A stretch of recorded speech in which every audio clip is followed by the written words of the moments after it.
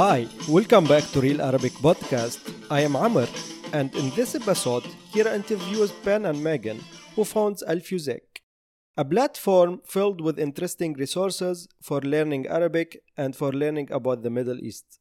Al Fuzek is a partner of Real Arabic, and we look forward to work together to bring you interesting resources to help you with your Arabic learning journey.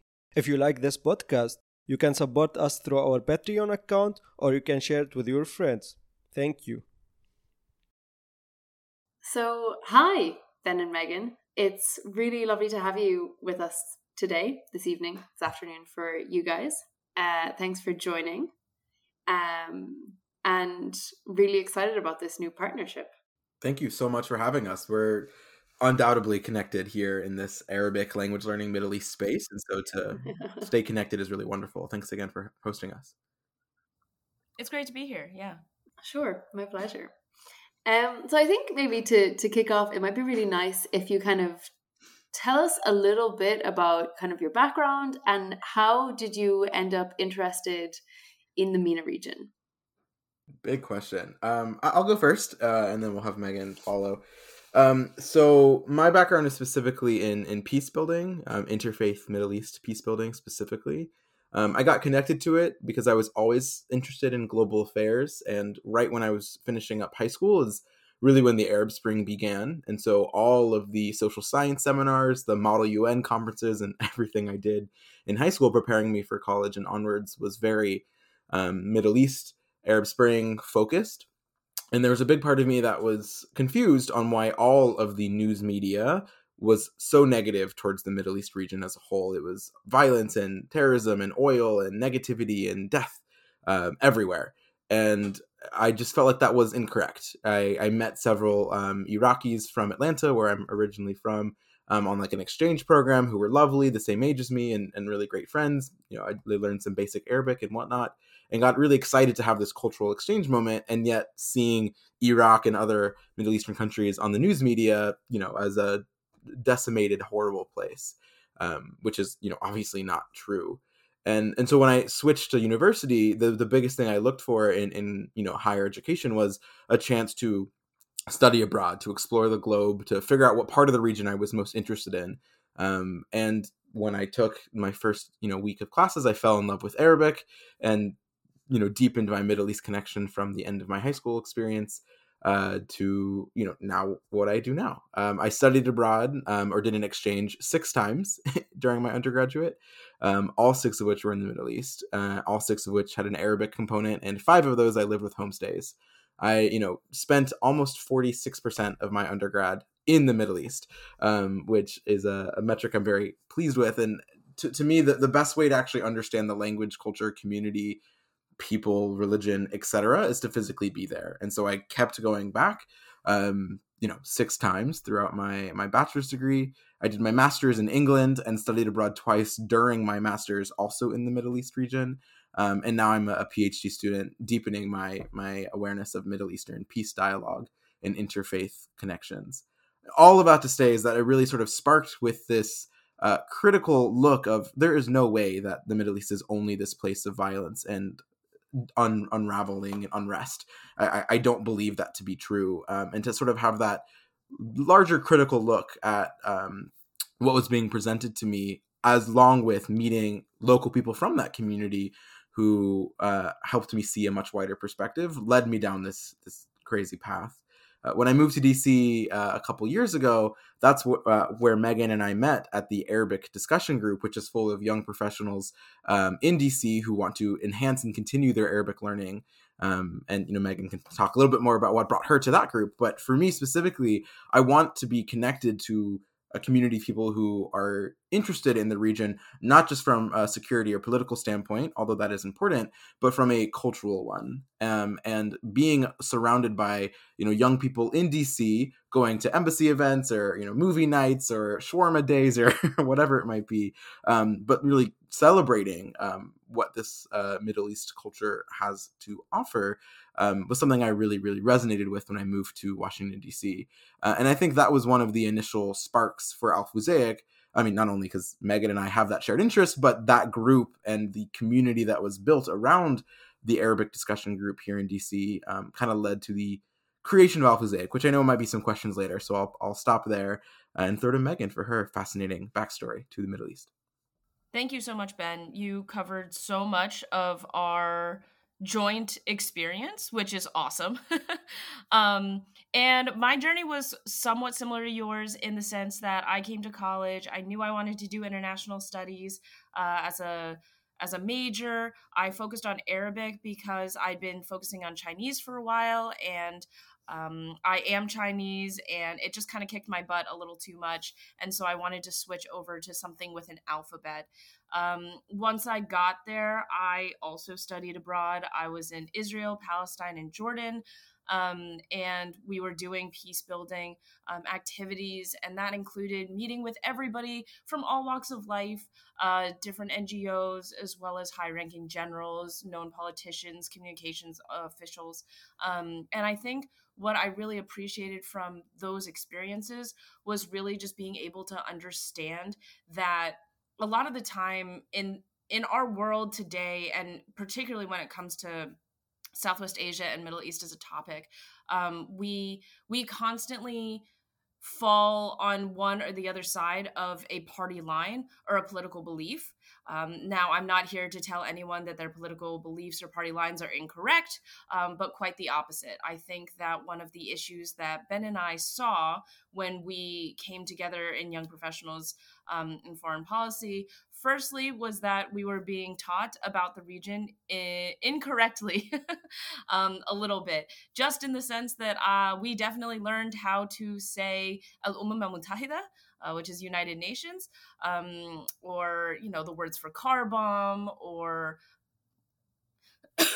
sorry, terrorist attack, before we were even able to say simple things like chairs or dog.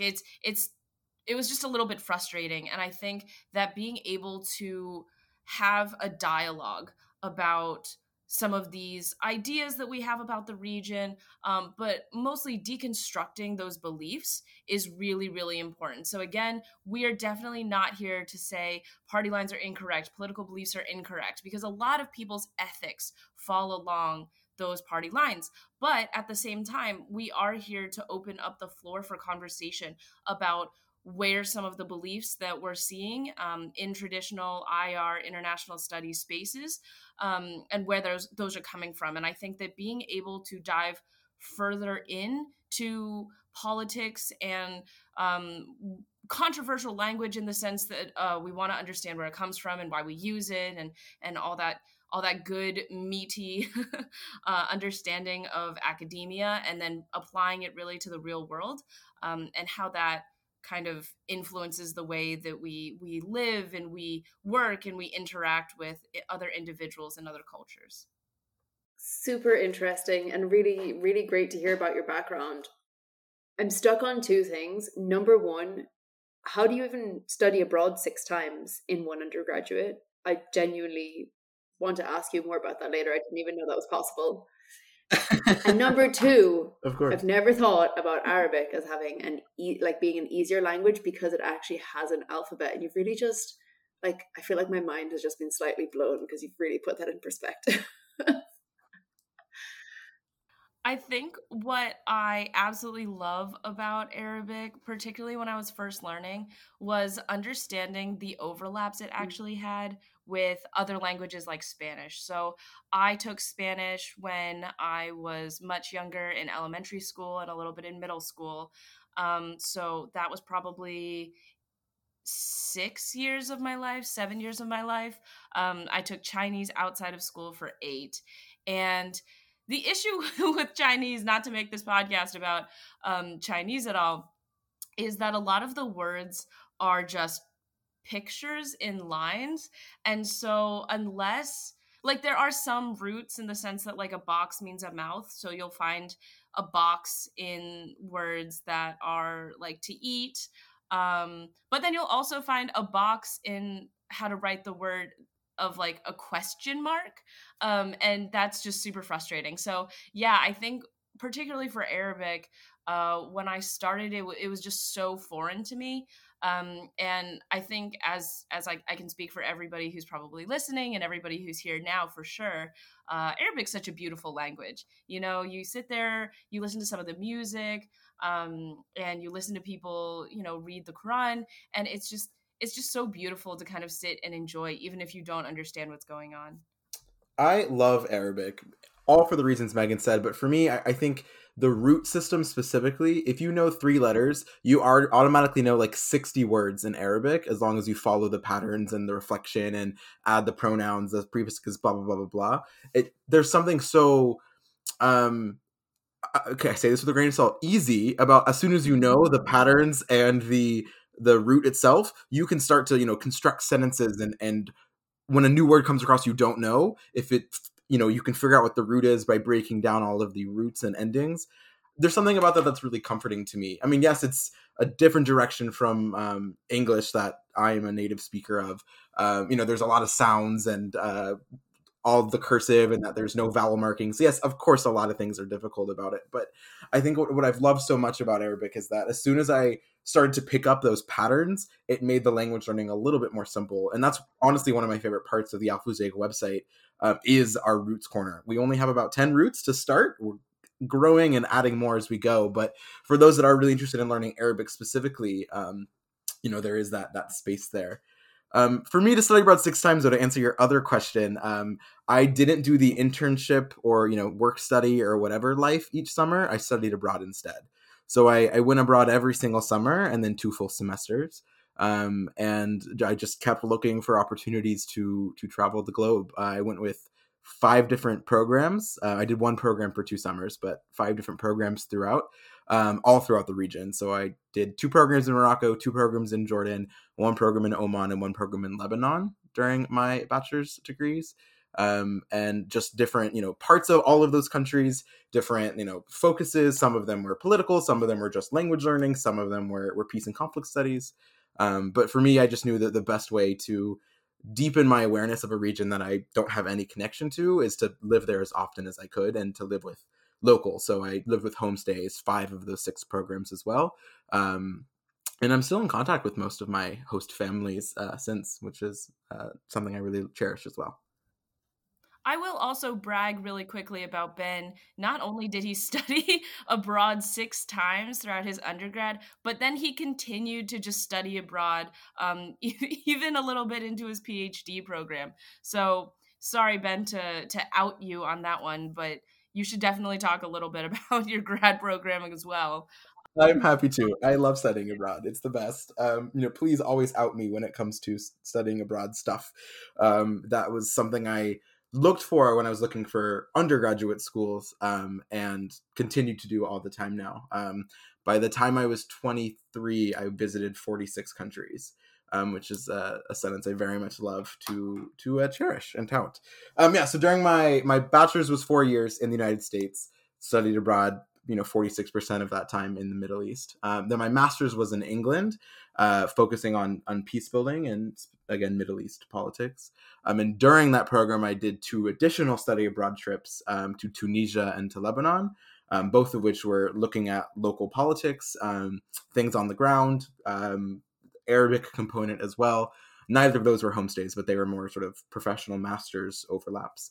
And then now I am a PhD student also at a British university, but focusing on Oman and Lebanon specifically and the interfaith connections and dialogue, peace-building practices of those 2 countries, which, you know, will have a lot more, I guess I'm calling that more field work because it's a PhD research, but you can also call that studying abroad to bring me back to the Middle East as often as I can. Sounds like an amazing experience. I'd love to hear about every single one of them. But I'm going to kind of ask a little bit more about Al-Fuzaiq. You mentioned there the Roots Corner, which actually I hadn't realized that you have, and I just found it is super cool. But can you tell us kind of a little bit more about what is Al-Fuzaiq? What is the goal, and how did you guys go about conceiving it, and how does it all work? Sure, I'll start, and then Megan will fill in all the things I definitely will miss. So Al-Fuzaiq, to start, is the name itself is something that I think Megan and I are really, really proud of. It's a really cool combination of, I think, the best language out there, which is Arabizi, which is when you merge Arabic and English together to make new words. So Al-Fuzaiq is technically Al-Fusayfusa and Mosaic. They both mean the same thing, but we purposely pushed them together. As a quick little side, our original idea was Mumtastic. Mumtaz fantastic. Again, they mean the same thing. But there's a mom association group online called Momtastic, and we just didn't want to get in any space with them. Also, we wanted something that was more about cultural connection and stuff. So Al-Fuzaiq was better that way. But it's a fun little tidbit.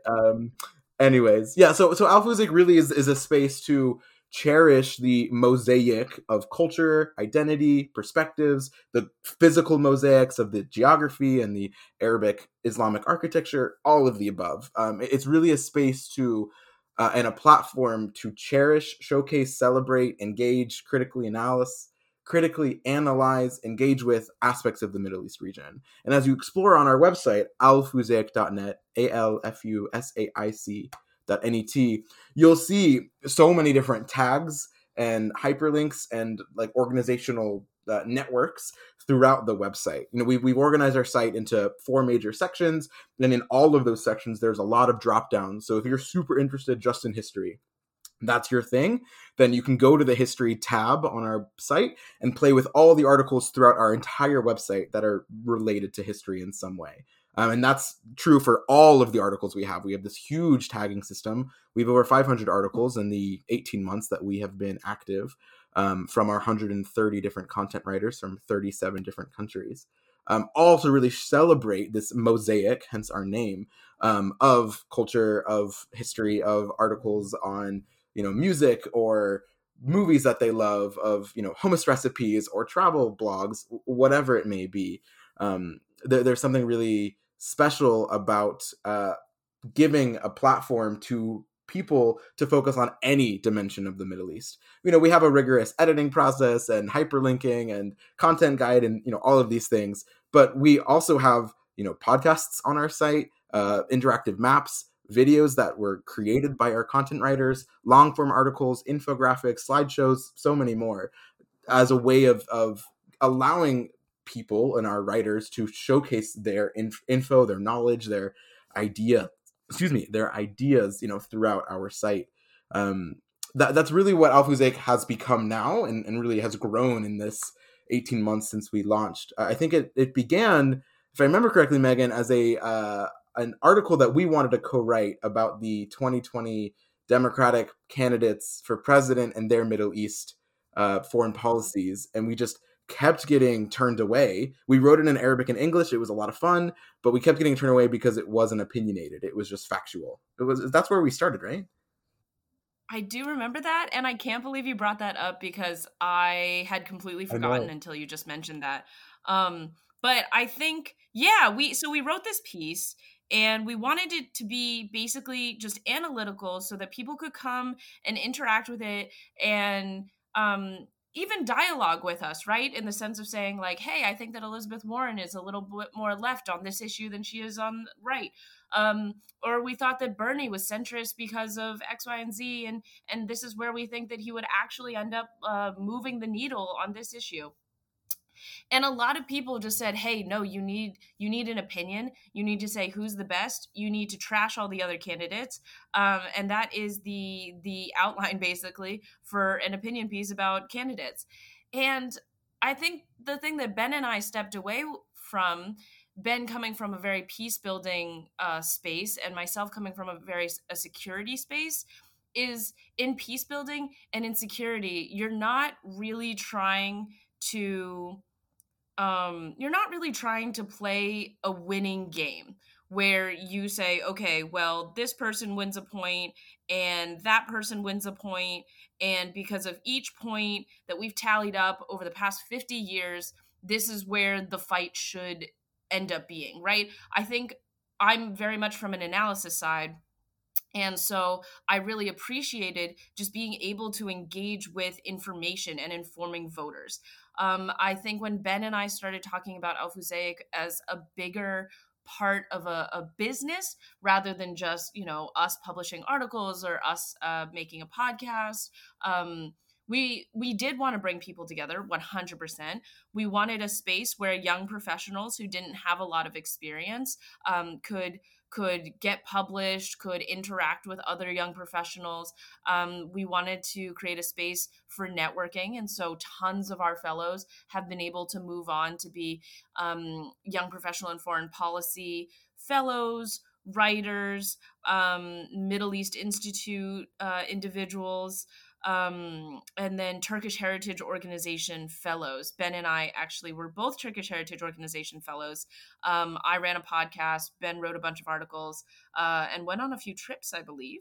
And then we were able to push that experience. I don't want to say push it off onto anybody else, but we were able to introduce that experience to some of our other writers. So we started off with that a little bit.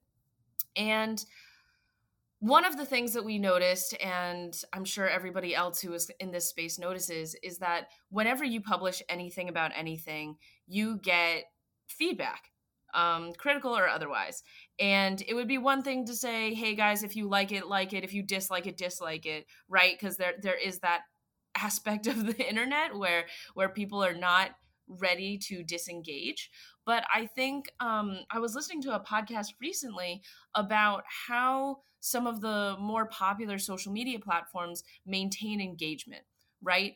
And the way in which they maintain engagement with you as a user is to elicit really large emotional reactions to the things that you're engaging with, because that then automatically, based on data analytics, leads to a longer period of engagement. So that inherently comes down to people putting something very hateful in front of your face and saying, hey, like, what do you think of this? And then everybody reacts. You post it. People in your space react to you posting it. Other people not in your space, in your friends' space, are all of a sudden reacting to your reaction of something that happened.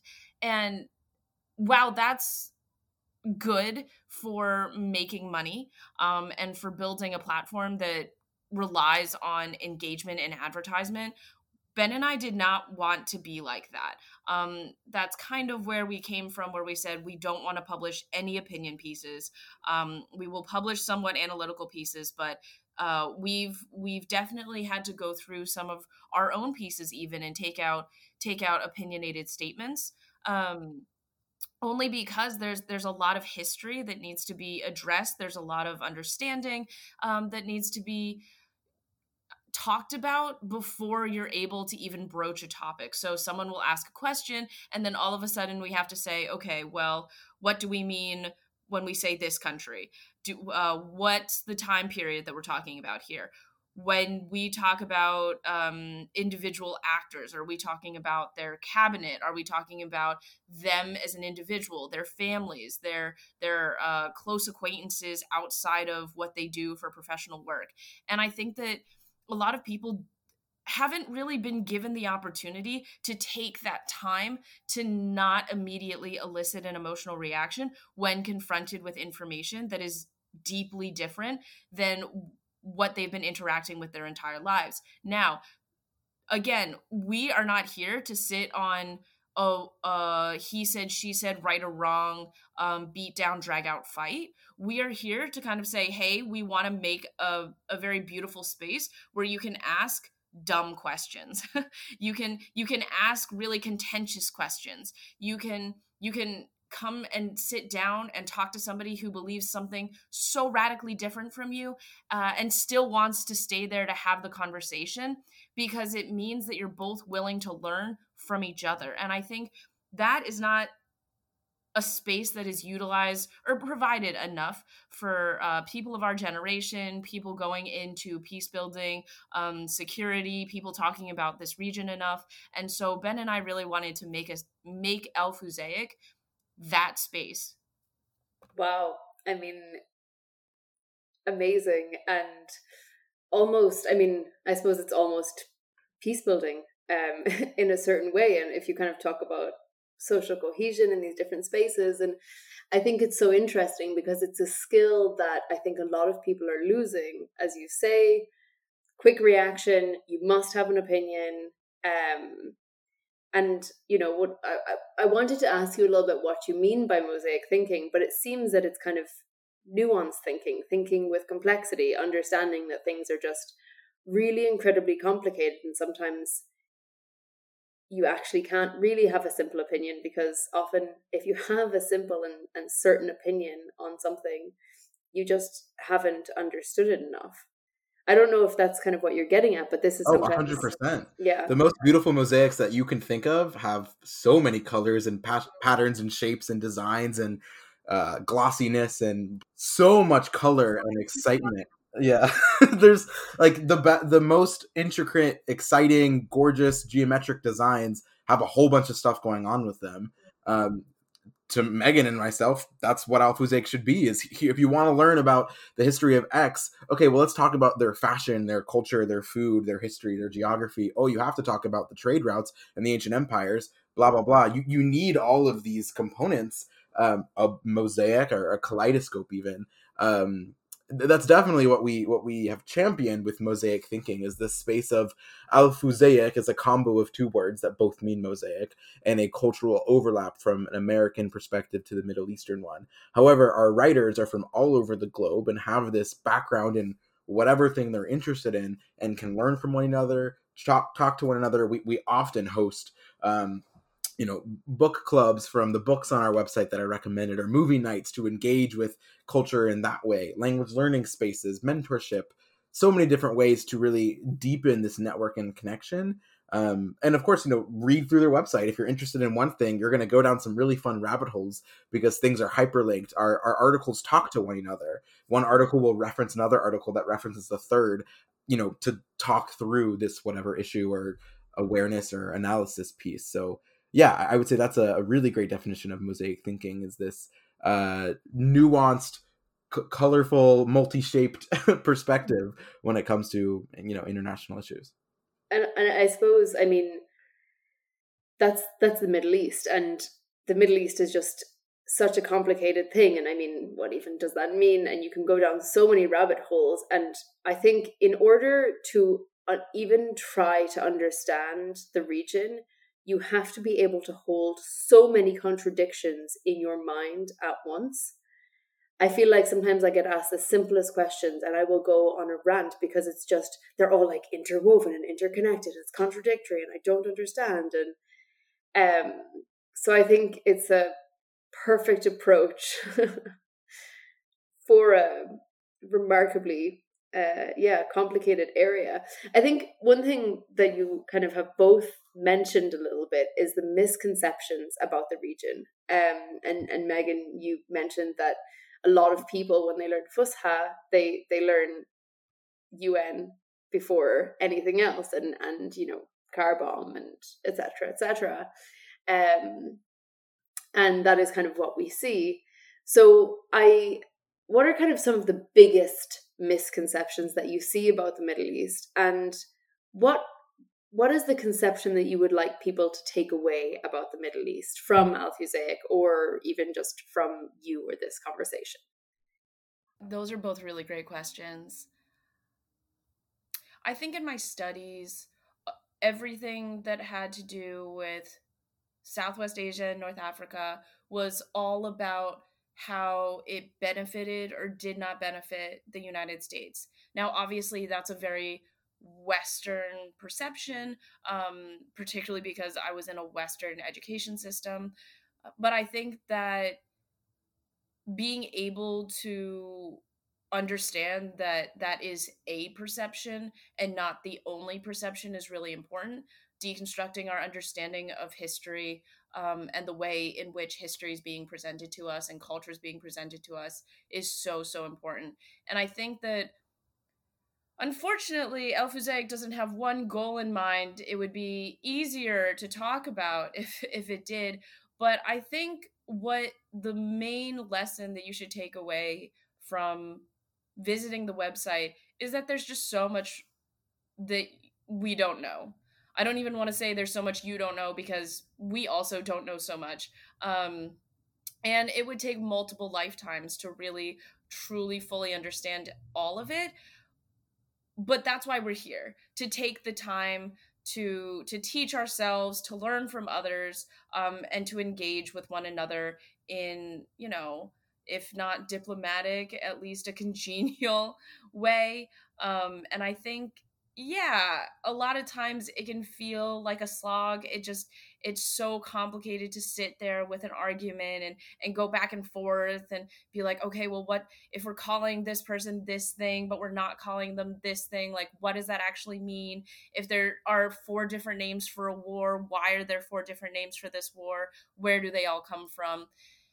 But I hope that people kind of can get through that frustration and just feel a bit more patient, right? Because there is so much information out there. Given the internet and the way that technology is advancing, there will be so much more information out there going forward. So take time with it, and really, do a service to yourself, do a service to those around you. I think it's what we owe to each other as people who who live in the global community, who are interested in giving back. Just take the time to understand some of the stuff that you're engaging with. Yeah, we're all struggling. True. I think Alfuzek was set up to be the resource that Megan and I wish we had when we were going through school. I think that's probably the first thing I'd like to say, is that I'm not going to say all-in-one, because there's so many pieces that aren't on our site yet, but a centralized platform where there's language learning, recipes, ancient history, modern politics, analysis, books to read, podcasts to listen to, musicians to engage with, and more. To have that in one space that all is with the same goal of showcasing the multi-dimensions of the region is something that I think is Alfuzek's biggest goal, and the conception that we hope to, or the misconception we hope to dispel, is that the Middle East is not one thing. It's not at all a monolith. Really, no region of the world is, but let's just focus on the Middle East for right now.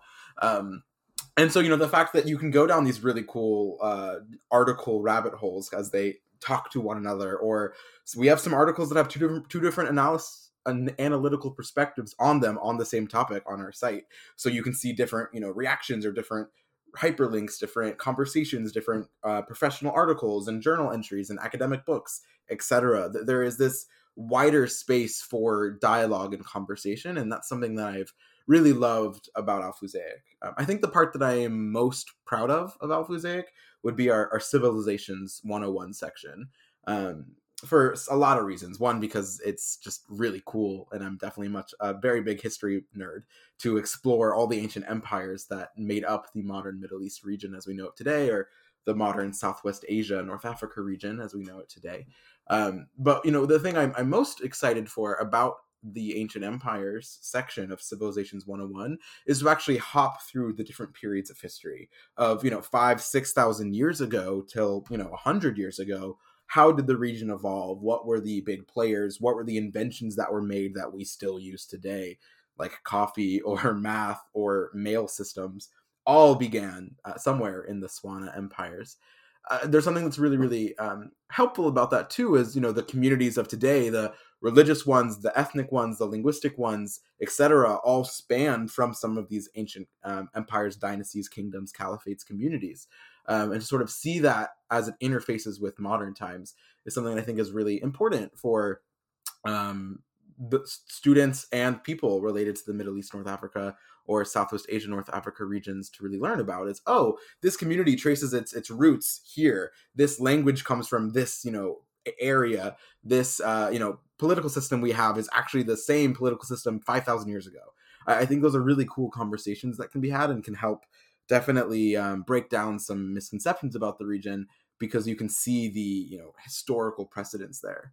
I think the other thing that I love about Alfuzaic is that it's not just, this is, I think, a blessing and a curse in a way, that it's not just one thing. It's really a multitude of resources, articles, books. Like, you can just focus on the history section or website and have a wonderful, wonderful time. And you don't need to go any wider if you don't want to, but you can. And I think that's something that's really lovely, is that there is this like wider cultural exchange element with our site, whether that be, you know, the travel blogs or the recipes or whatever else it may be. I also know that there are similar, not necessarily to the full extent of Alphusaic, but like cultural packages, give or take, for some other regions of the world. Like, you know, learn this dance, try this food, read this book. Okay, here's a great little like insight to another city. But the Middle East, North Africa, or, you know, SWANA regions don't really have that same emphasis of here's a really cool thing to, you know, prepare you if you travel here, or to learn about, or to have a pen pal with. And that's really one of the many places that Alphusaic has hoped to fill. So there's a lot of misconceptions that I hope we're breaking by having a variety of very different types of articles, types of formats, and showing that information, but then also all of the tagging system. You know, if you learn much better through maps, we have like 8 or 9 interactive maps on so many different topics on our site, so you can explore different parts of the area that article is talking about. I think the biggest thing is explore. Go play on our website, see all these different pieces, because it was created with the sense of sharing that writer's knowledge and interest, and building out a you know, ever-growing library of resources for people to be connected to. It's really incredible what you guys have been able to achieve in 18 months. I mean, the website is amazing. There's so many resources on it. And Ben, you did preempt my question about your favorite part or something that you want to highlight on Alphusaic. So I'll ask Megan if there's something in particular on the website that you just think, that's so cool, and I'm really proud of that. An article, a podcast, a section, a feature. So I am going to toot my own horn for a second. A while back, I got really into Middle Eastern based murder mystery books. And there's a whole section in our recommendations about mystery. And that's almost all me, because I kind of just fell down a rabbit hole. I was missing studying abroad. I was missing being on the ground, because I hadn't been able to travel with COVID and whatnot. And I followed the Makana Mystery series, and I read all of them, all of the ones I could get my hands on, and I wrote about them immediately. But I think, to Ben's point, that is kind of one of the wonderful things about Alphusaic. We have the space to look at stuff that's so niche and something that you would not really think about at all. So many people ask me my favorite part of writing for Alphusaic, and I definitely talk about my murder mystery series based all around the Levant and the Gulf. And people kind of are taken aback when I tell them that, just because they don't expect that to be a thing that is even part of a genre. And I just enjoyed it so much, and I love each and every one of those books so much that I highly recommend them to everyone and anyone.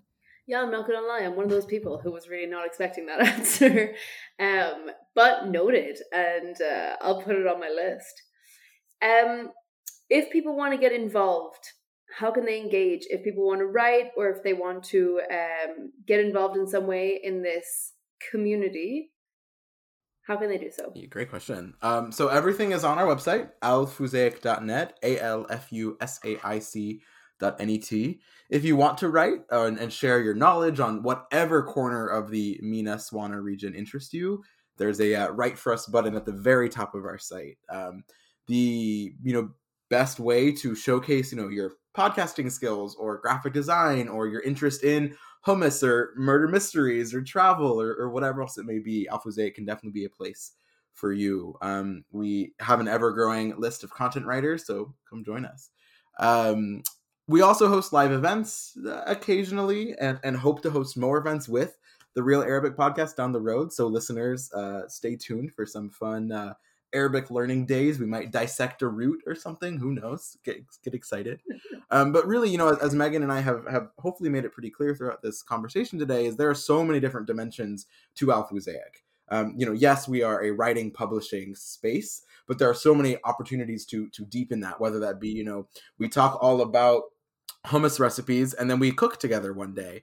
Who knows? There are really cool spaces to engage, collaborate, connect, and everything is centered on our website. We're also, one of the biggest reasons that I love our name is that because it's not a real word in any language, we don't have any numbers or letters or any weird, symbols after it. So on all social media, we're just Al Fusaic everywhere you need. So it makes it a little bit easier that way too. Yeah, I thank my parents every day for making up my first name because I have the exact same advantage.